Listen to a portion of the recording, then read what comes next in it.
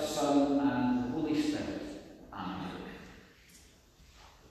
Well, quite a crazy week in politics. This has been. The election results from last weekend were quite surprising, quite unexpected, although in some ways not unexpected at all. It seems to me we had two peaks, and in the middle we had a trough, if you look at the voting numbers and the voting statistics. And what can I say about that man, Nigel Farage? What do we make of him? Certainly it seems to be the case folks either love him or hate him. No middle ground for Mr. Farage. He certainly has a way with words. He does not mince his words. He does not speak and you are left undecided as to what he is meaning and where he stands. And that's the story in a nutshell of the election results. The two peaks dwarfing the Centric Valley. The two peaks standing for the clear and straightforward, no messing about, no sitting on the political fence type of politics. Leave Europe on one side and remain in Europe on the other. And in the middle, that Centric Valley that did not get many votes, we have the traditional strong parties of UK politics. Why? Because unlike the Liberals or the SNP or the Greens or the Brexit Party, there was infighting, and there was sitting on the fence, and there was holding back on clear decision-making and clear words. What does this tell us? Well, we're not doing a question time style debate this morning, or an election night post-mortem. But what we do see is that sometimes people just want somebody to speak clearly and definitely. Maybe that's why Nigel Farage did well with his party.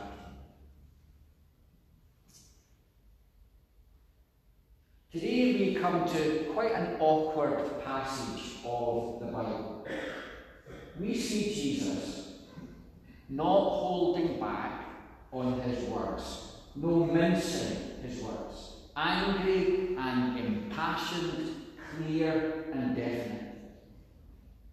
As Andy Ada pointed out, we like the gentle, meek and mild Jesus, forgiving, merciful and nice. But in this speech, Jesus is more Nigel Farage than, well, the more calm politicians of our times. In Scottish parlance, we might say, Jesus is taking a wee hairy fit. He has lost the plot. Or is that what's happening? Is Jesus just losing it here? Straining of gnats and swallowing camels. Jesus is showing eyes angry, a vain, bulging type of anger. Impassioned anger. Let's put this in context, this wee tirade that Jesus offers. It comes within the Sermon on the Mount, and it comes after that other section where Jesus talks about blessing. Blessing being upon those who endure, who show perseverance, who are patient and kind, who show right living. And then, in a contrast, he turns to those who are doing the opposite and says, woe to you, scribes and Pharisees, you hypocrites of the church. Scholars tell us that it was quite common in the times that Jesus was speaking for this type of debate or type of argument to get personal. It was a technique. Jesus is responding to those who were calling him out for being a demon, actually calling him Beelzebul, and he reacted by actually calling his enemies names, the brood of vipers, describing them like a tomb with dead bones and filth. Jesus leaving nobody in doubt that he has, first of all, the authority and the skill of debate and argument, but secondly, in no doubt, he is angry at the hypocrisy that he is seeing in the church. Their self-indulgent, arrogant ways, claiming the authority to speak for God, but not showing it in their living. He's not calling into question that they had a right to speak for God. That's what the church has. But he's calling into question the fact that he does not recognize God in what they are doing, in the systems that they have created within the church. One Sunday morning, a stranger entered our church just before the service was to begin.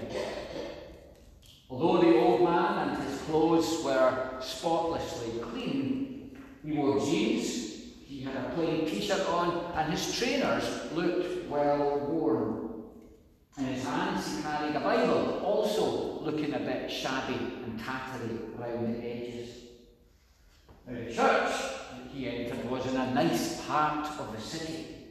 The people of the congregation were all dressed up in expensive clothes and looked like they had all accessorized up for the occasion. Everything matched, nothing out of place. No one greeted or spoke to the old man visiting. Nobody welcomed him. Some even cast sideways looks at the old man, and the old man noticed. The preacher gave a long sermon, hellfire and brimstone type thing, with a wee sideways comment about calling people to be generous with the offering. As the old man was leaving the church, the minister approached him, said that he hoped that he had enjoyed his visit to the church, but commented that maybe if he were to think about coming back, he should talk to God about what an appropriate style of dress might be, just to make him feel a bit more comfortable when he was in church. Sure enough, the same man appeared the following Sunday, and he showed up again wearing the same ragged jeans, t-shirt, and the tattery trainers. The minister approached the man and said, "I thought I asked you to speak to God before you came back to church."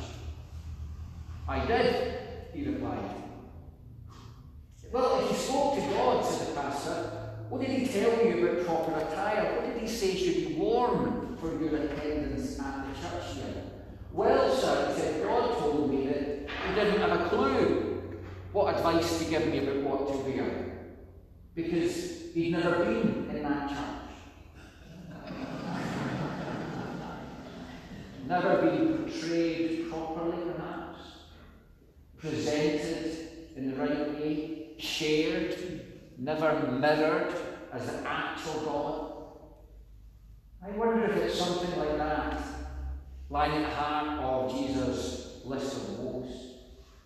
Jesus calling out those for whom appearance of holiness and righteousness and respectability and authority seems to be of higher importance than actually cultivating on the inside a true reflection of God, actually welcoming the true, genuine God into their very makeup and centre of life. Jesus clearly didn't recognise God residing in the message of the scribes and Pharisees that he was commenting on. He didn't recognise God's Spirit in their church and in their actions. Yet, these are the very same people who preached holiness to the masses, who told the masses how to live and how to enter into God's kingdom. But Jesus disagreed. Jesus saw what they were offering as an affront to true divine love. God wants hearts and minds that are pure.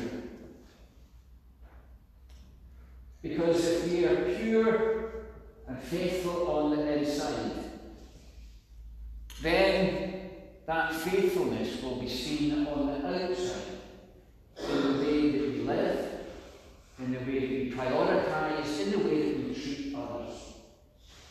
The hypocrites of the day pretended to be holy, yet Jesus questioned what was on the inside. He questioned their motives. He questioned the motives of that church that was meant to be functioning in the name of God. And so I think it's refreshing on a morning such as this to see Jesus in this mode, not holding back, not sitting in the fence, but speaking out clearly and with passion. To hear him being direct about the wrongness of a certain way of life, to be impassioned about the ways of God, speaking with authority, painting a picture of God that was absolutely opposite to the picture being created by these scribes and Pharisees. Now, I don't know how well I would get on this morning if I was to stand up here and rattle off a list of woe to you guys. Woe to you, Mr. and Mrs. Let's not even mention names. By the way that I saw you living last week. Woe to you, elders who are about to serve. Don't make any mistakes. I'm joking. Yeah, I would be very careful about doing that because I don't want you to slap me in the face as you leave church this morning. I like you to smile at me. So I'd be careful about any specific calling you out for things. But I perhaps would be more likely to call out the things of society that I see as wrong. I'd be happier to say, woe to those who are slow to welcome foreigners. Woe to those who are discriminating against others on account of religion or sexuality or gender. Woe to those who by actions or by their policies increase the poverty in the world. Woe to those who mean that the good things of life are not freely available to all and to everybody.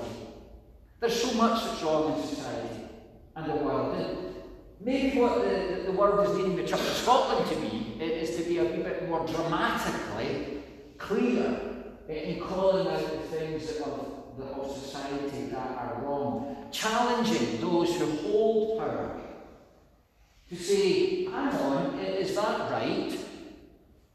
Is that not condemning some people to a lesser quality of life than others? The Church is called to speak the mind of God, to show the heart of God. That's our role as a church. Not just to sit inside a nice building like this and feel good about ourselves for being here and worshipping God, patting each other on the back for the hard work that we do in the church. Church is about breeding the Spirit of God, the Spirit of Jesus. Breeding it, allowing it to grow and flourish and come to maturity, so that in the world the kingdom of God can flourish. As we finish off today, I offer you one of the phrases in the text that for me jumped out, and that's the one that says, "Woe to you, scribes and Pharisees, hypocrites, for you tithe mint, dill, and cumin. You have You've neglected the weightier matters of the law, namely justice, mercy and faith. It is these that you ought to have practiced." Jesus is all about justice and mercy. He modelled that teaching, not just in his words or his Sermon on the Mount, but on the way he actually cared for the poor of his society. We need to model ourselves on him. Perhaps as the people of God we need to do better at telling people clearly where things are at in this world, how we can speak more clearly about justice, how we can be more direct in tackling the social ills of society that leave some experiencing life in much harder way to others? How can we demand peace for our world and foster the absence of fear and terror? How can we develop the courage of our convictions to speak out the truth that we've been given, and to do so with clarity and with passion, in order that the world and society will take note? God needs us to be that church. The church with windows that look out in the world. The church with windows that allow the world to look in on us and to hear in this place a message and see people who are committed to creating the kingdom of God in the world. God needs us today as much as ever. The question, I think, that we're left with is, are we ready to be non-committal, but to nail our colours to the mast, to be clear and definite about what we stand for? Amen.